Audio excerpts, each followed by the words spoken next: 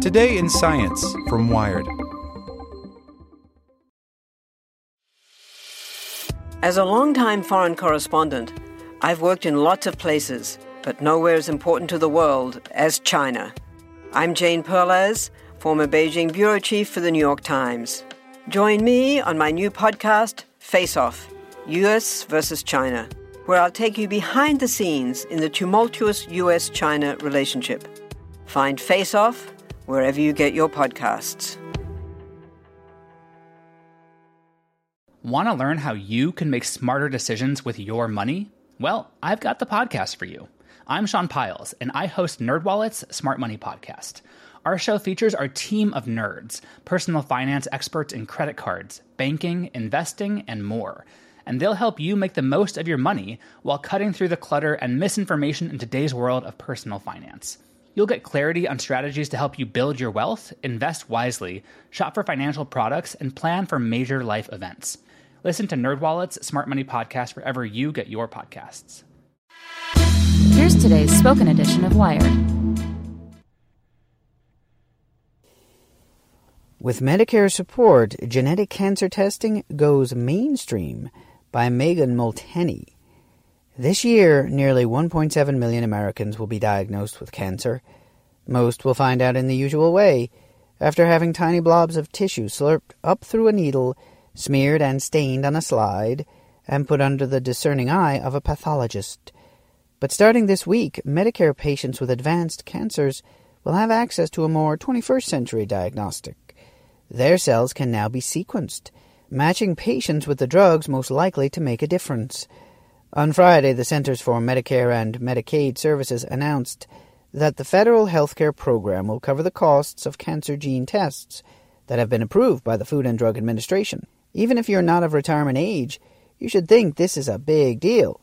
Private insurers take their marching orders from what Medicare does and doesn't cover, which means that genetic testing just became routine care for patients with advanced cancers. And that means precision medicine has finally broken into the mainstream. I think the big takeaway is that this type of robust genomic profiling has been viewed as an unmet need, says Vince Miller, Chief Medical Officer at Foundation Medicine, whose 324-gene panel test was approved by the FDA in November. It detects mutations across all solid tumor types associated with 15 already approved targeted cancer drugs. It's not the only test out there covered by the CMS decision, but it is the largest. Other commercial cancer panels include one from Thermo Fisher Scientific for lung cancers and one from Illumina for colorectal cancer, and any tests that gain FDA clearance in the future will automatically receive full coverage. That means that in the short term, Foundation Medicine will almost surely see a massive boost in the number of formalin-fixed tumor tissues coming into its 2 laboratories. But it won't have the monopoly many feared. Olivier Elemento, director of the Carol and Israel Englander Institute for Precision Medicine at Cornell, has been critical of the initial policy CMS proposed, which would have excluded genetic tests that are still under development, some of which doctors have been relying on for years. Elemento's team at Cornell, for example, has developed a whole exome test that compares mutations in tumors against healthy cells across 22,000 genes. To date, it's been used to help match more than 1,000 patients in New York State with the best available treatment options. Under the final decision, doctors are still free to order non-FDA-approved tests, but coverage isn't guaranteed.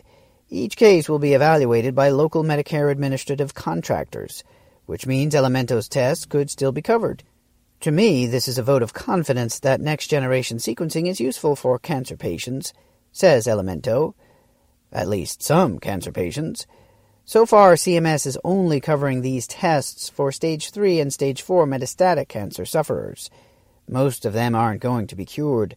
They might get a few more good months, maybe a year, tops. But for the population at large, tumor sequencing could have a much broader impact.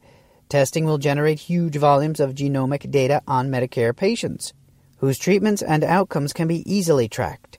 All of that will help hospitals and companies gather evidence to validate their own tests and help pharma companies fill their targeted treatment trials with genetically matched patients. Personalized medicine might be here, but it's not yet personal.